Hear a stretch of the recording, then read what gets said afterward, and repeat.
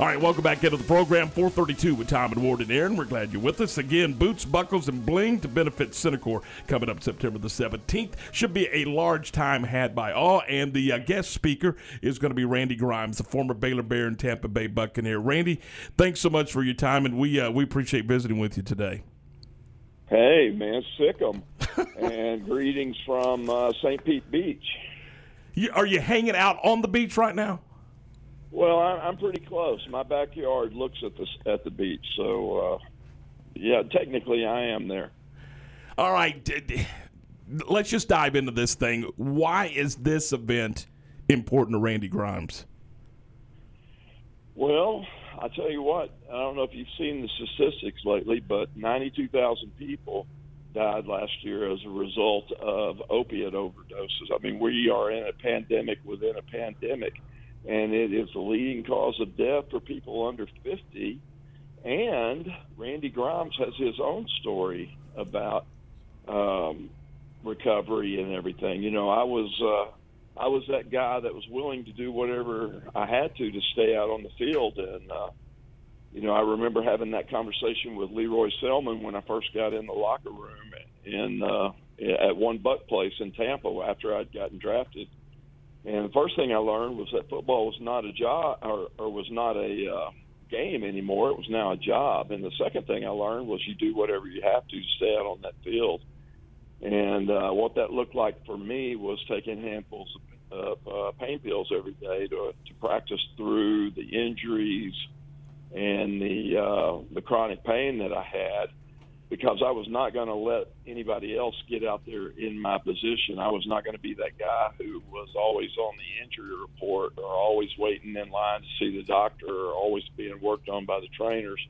I was not going to get that reputation, because that was a reputation you were never going to get away from and what was sure to be a short NFL career. So, you know, I suffered in silence, and I took handfuls of pain pills every day, and I looked at it like a necessary evil instead of what it really was, and that was a full-blown addiction. I was looking at some statistics. You appeared in 118 NFL games, 104 starts. You did not miss time, did you? I did not, and I took a lot of pride in that. And, you know, I worked my way. And, you know, the mentality back in the 80s and early 90s was, you know, we beat the hell out of each other all week long, and then hopefully there was enough left in the tank to play on Sunday. You know, that was that mentality. If you don't practice hard, you're not going to play hard. And you know, that's the way it was. And a lot of the injuries and the bumps and bruises that we got were during practice, you know. Visiting with Randy Grimes, former Baylor Bear and Tampa Bay Buccaneer. Randy, did I read where you really didn't have a lot of memory of the last couple of seasons in the National Football League? The last 2 years of my career, that necessary evil that I talk about all the time, which was a full-blown addiction, it progressed to the point to where, yeah, I was playing games in complete blackouts. I was taking so much medication before the games that as a starting center, I was coming to the line of scrimmage and calling defenses, getting guys going in the right direction, changing blocking schemes, all the things that a center does when he comes up to the line of scrimmage. And I didn't remember any of it. You know, I would be home late at night on the couch, you know, 11 and 12 o'clock at night after a 1 o'clock Sunday football game, and I would start coming around a little bit. And, you know, I'd be all beat up and scratched up and bruised up and dehydrated, everything that you are, fingernails all torn up, everything you are after an NFL football game. And I didn't remember any of it. And, yeah, that was the last couple of years of my career. That's what that addiction progressed to. And it got out of hand. Do you worry about today's football player in the same situation? Well, I think that over the last 12 years, the advocacy that we've done and that I've done since I got sober back on September 22nd, 2009, I think that we've made a lot of headway with the NFL. I think that we've forced them to be more accountable in the way that they prescribe narcotics. I mean, back when I played, we had an open drug safe. and we could just go get whatever we wanted to out of that safe. And if by chance it was ever accidentally locked, then we had 3 white guys that started on defense, and their jersey numbers were the combination to the safe that whole decade that I was in Tampa. So, I mean, there was always access to narcotics. You know, they would always hand pills out to you if you needed them, and they did it all off-label. And I think now, if anything, they're more accountable to not only the FDA and the DEA, but also the NFL. And I think that we've made headway, but to some degree, it still goes on. I mean, I always talk about the pressure that front office and coaches put on players to get back out on the field and all that, but players put a lot of pressure on themselves to get back out on that field because they don't want to lose their job. They don't want to lose their position. So, you know, we have to always be on guard about that. And to some degree, it's still going on. You know the date that you got sober. Did you have to, as some say, hit rock bottom before you could get things turned in the right direction for your personal life? Oh my gosh! Every bottom I hit had a trap door in it, and I just went deeper. But it seems like the perfect storm was coming together in the spring and summer of 2009. I had a really good friend that I played next to for many years named Tom McHale. He was my right guard, and one morning he just didn't wake up, and he was out there doing the exact same thing I was doing. That was self-medicating the injuries he got while he played in the league, and that really got my attention.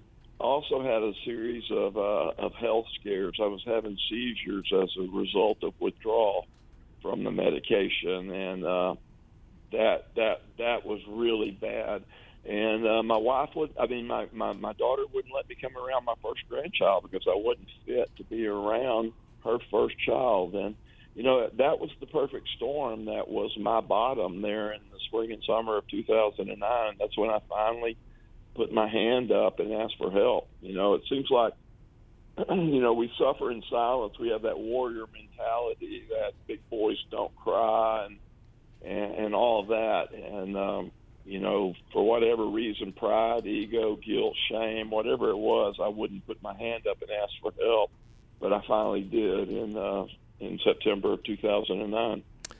Boots, buckles, and bling at the stadium to support Synacor. What will be your message on September the 17th? That it's okay to not be okay, you know, but it's not okay to not ask for help. You know, we are in the middle of a crisis. I'm watching I'm sitting here looking at an entire generation of kids being taken away from us right before our eyes, and we've got to do something to stop it. You know, we've got to educate. We're not going to arrest our way out of this or legislate our way out of this, but we can educate ourselves out of this.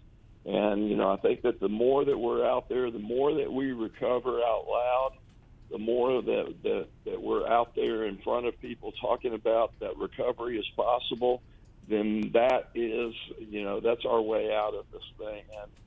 And that's our message, is that it's okay to not be okay. And I'm just so grateful to Synacor and Christine Cohen, who's done so much work trying to get this thing off the ground, and I'm just really looking forward to this event and being back in Waco, being around my peeps there in Waco, and I'm just looking forward to this event. I was going to ask, do you get a chance to get back? Do you get to come back to some games? I do. I get to come back at least to homecoming every year. And it's always great to be back in the stadium, to be on campus. Golly, I'll never forget my Baylor days. You know, those were 4 of the greatest years of my life, and I'm forever grateful to Coach Taft and everything that Baylor gave me. Do you and I'm going to talk a little football with you here for just a second. Do you have is there one season, is there one game, is there one play that you went, that defines my Baylor career? Oh my God. Well, I tell you what, Mike Singletary broke 4 helmets in his career, and 2 of them were on me at Baylor. And so, I mean, I always have to go back to that. But of course, the '80 season when we won it all, you know, and then getting stomped by Alabama in the Cotton Bowl. You know, those are great memories. You know, the Peach Bowl season, my freshman year in '79, was a great year. But, you know, we had some great games. We had some great coaches, great players. I got to play. Think about all the great players that I played with. Walter Abercrombie, Mike Singletary, you know, Van McElroy, Frank Pollard. The list goes on, and we just had such great players that went on to have great careers. And, you know, my days at Baylor were just awesome. I met my wife my very first day my freshman year, and we got married after our junior year. So Baylor has a great place in my heart. Hey, Randy, thank you. I appreciate your time. I appreciate you sharing. And we look forward to seeing you when you come to town, and look forward to maybe seeing you when you're here for homecoming as well. Hey, I hope so. Remember, September 17th at the Baylor Club. You got it. Randy Grimes, our guest. Appreciate Randy, and look forward to visiting with you again. And it is.